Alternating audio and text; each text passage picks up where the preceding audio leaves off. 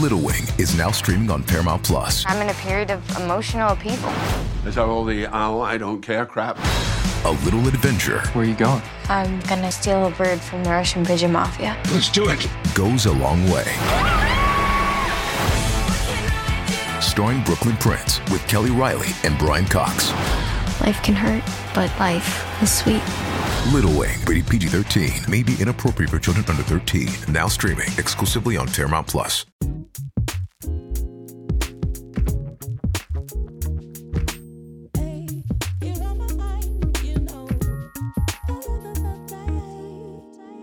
What's up, loves? Welcome to Self-Care in Real Life, a podcast where we obsess over giving women the tools that they need to choose happiness and create more joyful moments. I am your host, best-selling author and lifestyle blogger, Ty Alexander, and I'm basically your new wellness hype girl, so welcome to the party. Before we take a deep dive into today's episode, I want to remind you to please be sure to rate, review, and subscribe on iTunes if you've enjoyed the podcast so far. For my faithful listeners who are used to ad-free podcast episodes, we now have them for you over on our exclusive membership community on Patreon. That's patreon.com/selfcareirl. In addition to the ad-free podcast episodes, you will also find all of the gems that I have created for you to help you cultivate life-shifting healing experiences. So let's get right into today's episode. Last week, I was trying to think about what new episode I was going to do, and I was just racking my brain, and it led me down the rabbit hole of my story and how far I've come. And I thought about where this started, where self-care in real life came from. And it came from my book. That was the first time that I actually sat down and really unpacked my feelings and really thought about where my healing, what direction I wanted my healing journey to go. And for those who don't know, back in 2016, I wrote a book entitled Things I Wish I Knew Before My Mom Died. And it is just that. It's just my mental of the things that I really did wish I thought of or knew before she had died, things that I hope to have done. And I was able to do a little of those things, but I thought it was cool. Would be cool rather. I did this in episode 14. I read a chapter of the book, and I thought, let's revisit that. So for this episode, we are going to read Chapter 3, The Art of Losing. I also wanted to read this because a lot of you know, whoever has listened to the audio book know that it is not my voice. The lady who reads it, I think her name was Joyce, I want to say. Can't remember. She does an amazing job kind of capturing the inflections of my voice and the humor of the book. But it is indeed not me. And a lot of people always message me and say, I got the audiobook and I was so disappointed that it wasn't you. The short, long story is, I knew nothing about writing a book. I was very naive, very green, thought deadlines were mush, whatever, F your deadline. Who cares? I'm gonna get it to you when I get it to you. And so because of that, I got my manuscript in a lot bit later than I was supposed to, which then just threw back dates and threw back things that I was able to do. And I didn't even factor in that the manuscript had to be in by a certain time for my voice to actually be the person reading the audiobook. And so for the next book, whenever that comes, I will make sure that I am the voice of it. And maybe we can talk to the publisher to see if we can do an updated audiobook for that. But anyway, I love when low effort action brings a massive benefit. That's what it's like when you start hiring with Indeed. Instead of spending hours on multiple job sites searching for candidates with the right skills, Indeed's a powerful hiring partner that can help you do it all. Find great talent faster through time-saving tools like Indeed Instant Match, assessments, and virtual interviews. When you sponsor an Indeed post, you're 4.5 times more likely to get a hire according to Indeed data worldwide. What I love about Indeed is that when you sponsor a job listing, you only have to pay if an applicant meets the requirements you set. And Indeed is doing something no other job site has done. Now with Indeed, businesses only pay for quality applications matching the sponsored job description. Visit Indeed.com/selfcareIRL to start hiring now. Just go to Indeed.com/selfcareIRL, Indeed.com/selfcareIRL. Terms and conditions apply. Need a hire? You need Indeed. Without further ado, this is chapter 3, The Art of Losing. Somewhere around my mom's second round of chemotherapy, I learned the difference between pain and suffering. My grief has taught me that you can experience pain without having to experience suffering. Pain is inevitable. Suffering is optional. Pain is just a part of nature. Suffering is the pain married with constant resistance.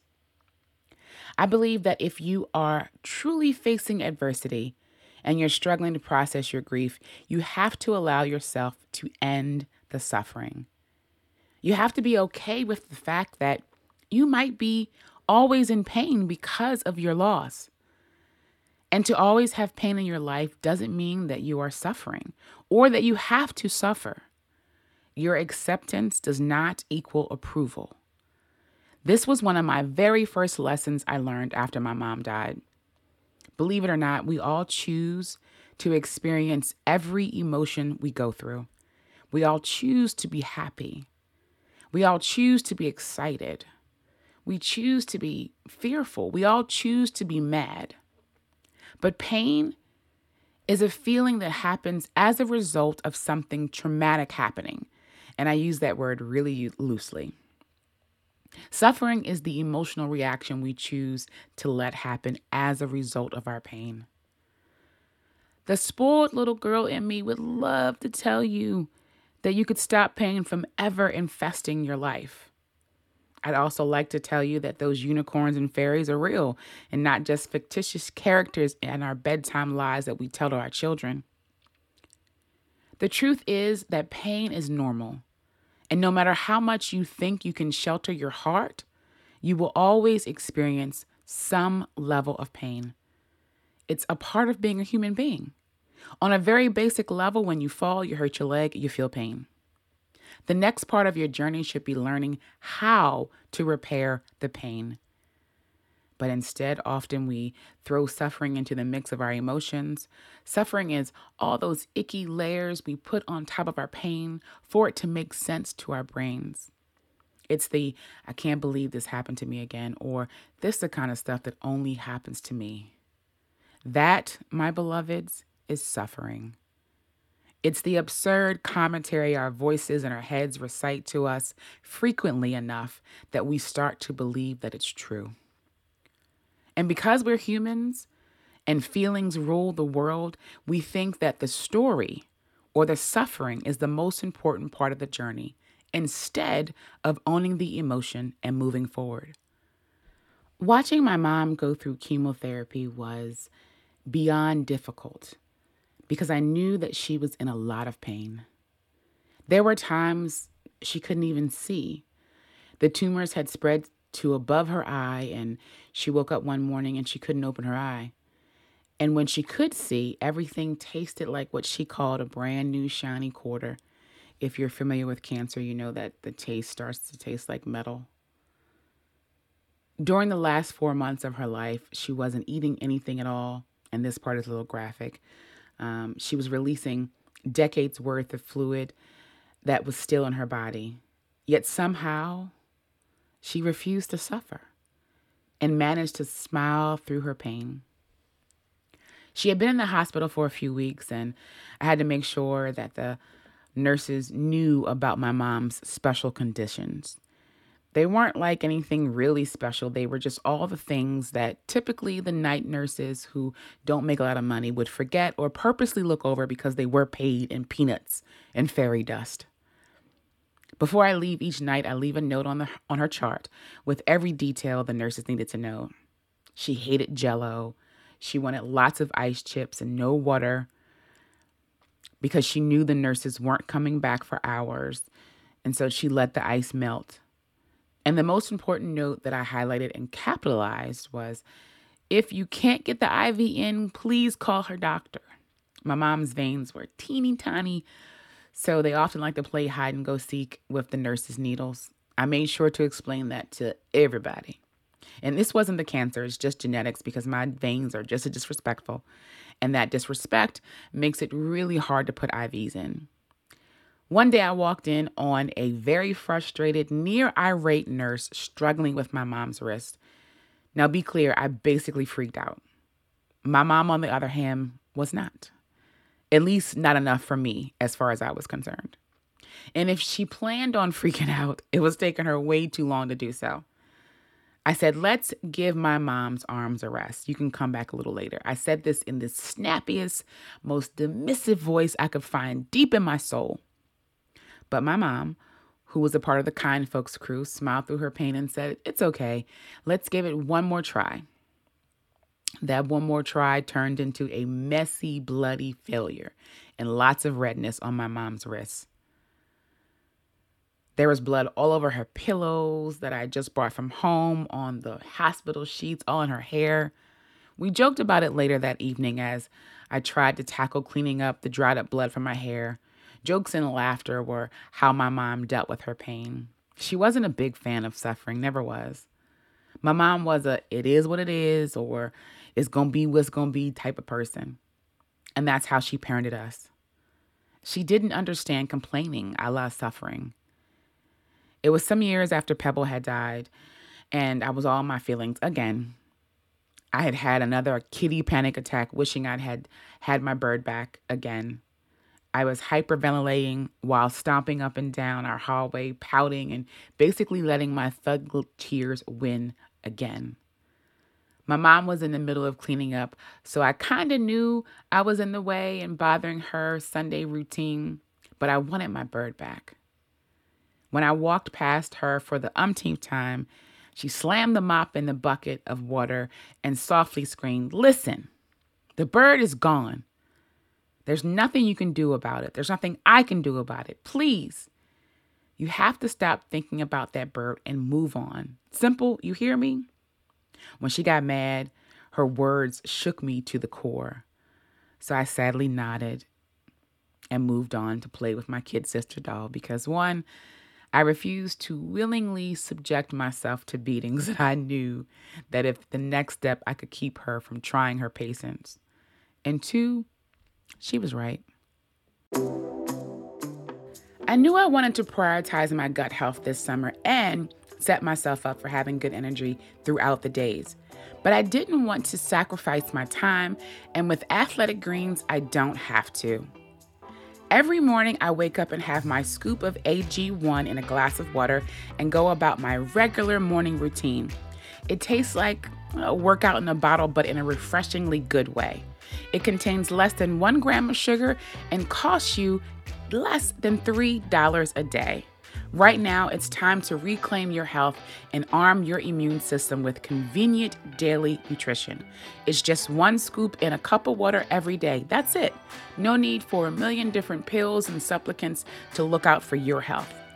To make it easy, Athletic Greens is giving you free 1-year supply of immune-supporting vitamin D and 5 free travel packets with your first purchase.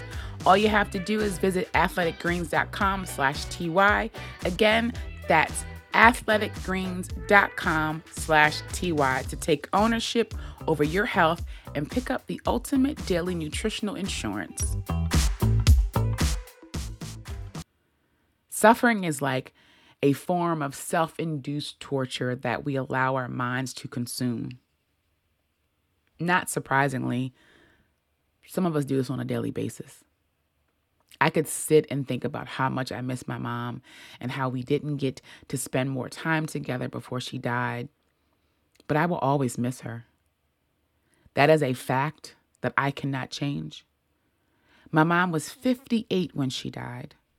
She won't get to see me do many things. She's missing what I think are my best years. She didn't see me get married. She didn't see my son graduate from high school. She won't read my first book. There's so many she won'ts that I could focus on. And honestly, I'm not perfect at this grieving thing. But you know why I can't let myself suffer? I've been so afraid that if I allow myself to suffer, to constantly think about the she won'ts, I won't be able to remember the great parts of our world. And oh my gosh, we had so many great parts. There was our family movie nights. They were always epic to me, mainly because of the comedic relief my parents' love for movies and sleep offered up for us. Both of them would fall asleep and somehow magically wake up whenever me and my brother tried to change the channel. I really wish that social media was around back then because that battle should have been captured and shared with the internet. I think it would have went viral. On special Saturdays, and my mom declared which ones they were, we'd spend nearly an hour driving to dinner in Delaware. Delaware was where the closest malls and restaurants were from us. And even though my dad dreaded the drive, that's where we would spend our Saturdays whenever my mom asked us to go out to dinner. My mom loved Red Lobster, and my dad loved my mom. It's those moments that keep me from letting pain transition into suffering. And because of that, suffering just isn't an option for me. And it shouldn't be for you either. Suffering takes up valuable real estate that my memories have already claimed. But after I finally taught myself how to stop suffering, I still had work to do. I had to stop feeling guilty. I had to release myself from the burden of guilt that most mourners carry whenever someone they love dies. Every once in a while, I replay the last argument that my mom and I had. We fussed over who would cook the baked ziti for dinner, her or me. I know. Replaying this moment in my head is totally suffering, and I said we shouldn't do this, but I promise you that all the things I tell you to do or not to do in this book are really just reminders for me. I'm pretty sure that my mom secretly thought I could not cook, which is fair and kind of semi-accurate assumption since she never really showed me how to cook. I can do the basics of any cooking 101 class. My mom not teaching me how to cook really wasn't her fault. She just couldn't. She adored doing things for us. Her goal was to spoil my dad, my brother, and me. Family was her first priority. She always had to take care of her family, and cooking was one of her duties. So I grew up watching my mom cook. But all I ever could do was cut the vegetables using her as seen on TV cutting board thingy, boil and peel some eggs, or hand her things out of her Lazy Susan cabinet. Even though I wanted to help, she never let me. Because she was a control freak and had to do things her way all the time. I was her little sous chef. Since all I ever did was watch her cook, I knew everything that there was to know about how my mom cooked. I was always amazed at how things tasted the same every single time, even though she didn't use measuring cups or cookbooks. I adapted her methods, and as an adult, I know it's cooking by taste. She'd add a pinch of this or that, and if it didn't taste right to her or me or my dad, she'd add some more of this or more of that. She knew exactly how to cook all the things she liked, like baked ziti. We were weeks into her being home with hospice. I could tell that she was tired. She had tried cooking and cleaning the day before and failed. She was getting to the point where sitting up was almost a struggle for her. Cooking for her family was out of the question. I decided that I wanted to cook dinner for us. I was in the kitchen cutting up the vegetables and cooking the ground beef when she stormed in. Unlike her, I was a multitasker. "What are you doing?" she screamed. I'm like, "Duh, Mom, I'm cooking." But I'm still her child, so this was just a thought. I dared not to disrespect her even in my 30s. I mustered up a loose version of a sweet and polite voice and said, "I'm making baked ziti for dinner." As my lips let go of the last word, I instantly thought to myself, this will be an argument. I try to get a hold on it like I did with most of our arguments, but this one was different. I almost felt like my mom knew this would be the last argument we'd ever have. So now she's yelling.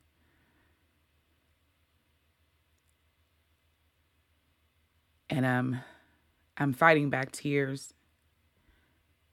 She's still yelling. My voice starts to tremble as I spit out my reasoning for why I can do this. I feel like a dumb, over-emotional teenager. Like, ma'am, I just baked ziti.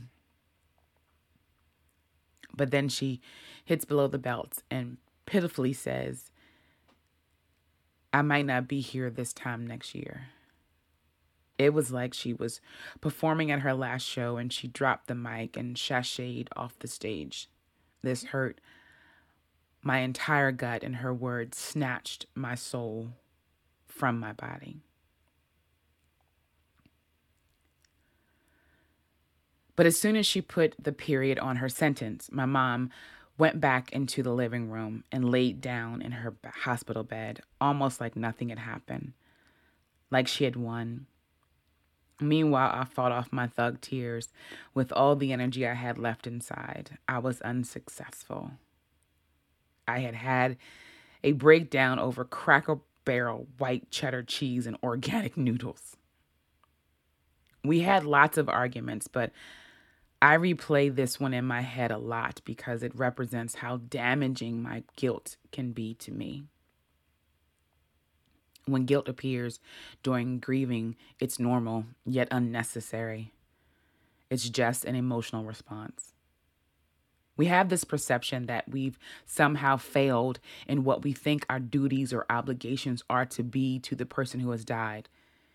Yes, it was just Big ziti, but that argument represented every dispute we'd ever had. And now that she was dying, none of them were ever worth it. She was right. That could have been our last argument, and it was. So I walked into the living room, ready to apologize. It was the first time I really told her how much I loved her, and I didn't want her to die. I mean, I had just found my footing in life, and I was starting to create a space of my own in this world, and now she was leaving me, and I had to figure this out all by myself. I mean, it was just last week that I had decided to even grow up, even though I was 36 years old. Adulting was really new to me, and I was eager to show my mom that I knew what I was doing, that I could do this by myself. My mom was going to miss so much of my new adult life. I also finally fessed up to what I think she already knew, that huge part of my life was vivid and resentful, that waited so long to seek treatment. Do you deal with stress and anxiety throughout your day? Do you find yourself on your phone constantly? Stop checking social media and pop open the Abide app to ease your mind. Abide is the #1 Christian meditation app. For a limited time, our listeners will get 25% off of a premium subscription when you visit abide.co/selfcare. Abide users report less stress, lower levels of anxiety and depression, and better sleep. You can start your day with meditation or end your day with a bedtime story. Even if you feel like you have no time in your day, there are meditations as short as 2 minutes that can fit into the busiest of schedules.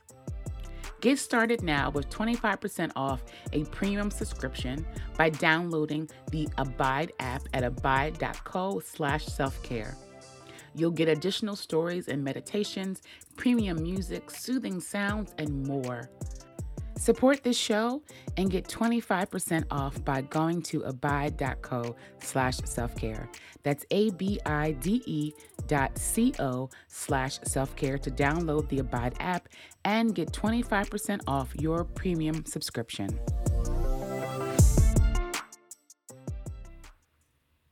My mom knew that something was wrong, but she let fear invade her better judgment.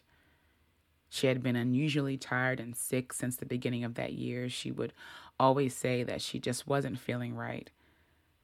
How many of your loved ones have said that? I told her to go to the doctor so many times, I almost begged her. And when she finally did, she had stage 4 lymphoma, and I was so emotional. I blurted all of that out too. And then I wiped my tears from my face and ended our argument with a reminder of how salty I was because she lied to me about that damn bird. Looking back, I now know that that part of the argument with my mom, that season of judgment-free conversation, was exactly what I needed not to feel the burden of guilt. In a time where she was at her most vulnerable and I was to be completely transparent with her. And I believe that it meant just as much to her as it did to me. Just like you, I've had my share of what ifs, should have, could have. What if I had done better job at this fill in the blank? Sometimes I wonder if I should have just let her cook that baked ziti. But the truth is, I did the very best I could under the circumstances. Even at my worst, it was all I had left to contribute to our journey. And I had to believe that, or I'd torture myself with, 20/20 hindsight, which we all know proves absolutely nothing. Unfortunately, we do a lot of that kind of thinking in the beginning of our grief. So take this advice as gold. If you can be truly honest with yourself and your loved one, the letting go process won't be nearly as long. I'm going to stop the read here because if you noticed while I was reading that, I got a little emotional. I realized that this is the chapter that took me the longest to write. This is the chapter that affected me the most. That was actually the first time I had reread it, actually, in the 6 years that I've written that book. And as I skim the next few paragraphs, it's going to be even harder for me to read. So I'm going to let you go buy the book. You can find it on Amazon. It's the quickest place on Amazon, Barnes & Noble, anywhere books are sold. It is. Again, it's called Things I Wish I Knew Before My Mom Died. But I'm going to leave you with this. At the end of the chapter, I write things to repeat to yourself. And number 1 is that pain is a built-in feature that comes free of charge. There's no escaping it. So don't curate your life story around setbacks. Instead, intentionally tell a story of unruly happiness. 2, realize that when you are caring for the terminally ill, what you give at any given moment is your 100%. Don't let the guilt suffocate you. Number 3, politely decline the love you can't handle from your friends and family and grieve on your own terms. Thank you so much for joining me today. I am incredibly grateful for our connection. Thank you for just leaning into these hard conversations with me. And a special thank you to those of you who are here every week faithfully listening and supporting the podcast. If you'd like to continue our conversations or you just have a story that you want to share, please consider joining our community. Log on to patreon.com/selfcare. That's patreon.com/selfcareIRL. And if you've enjoyed this episode, do me a favor and submit your review on iTunes, Spotify, Google Play, or wherever you are listening to me today. Also, I kind of think you like me, so go ahead and subscribe to the podcast so you can be the first to get new episodes each and every Monday. And I want to encourage you to share this episode on IG Stories, Twitter, Facebook. Just do your girl a favor and share it so we can keep the conversations going. And when you do share it, make sure you tag me at Ty Alexander and at SelfCareIRL. Again, thank you so much for listening today. I enjoyed you. And until next time, toodles.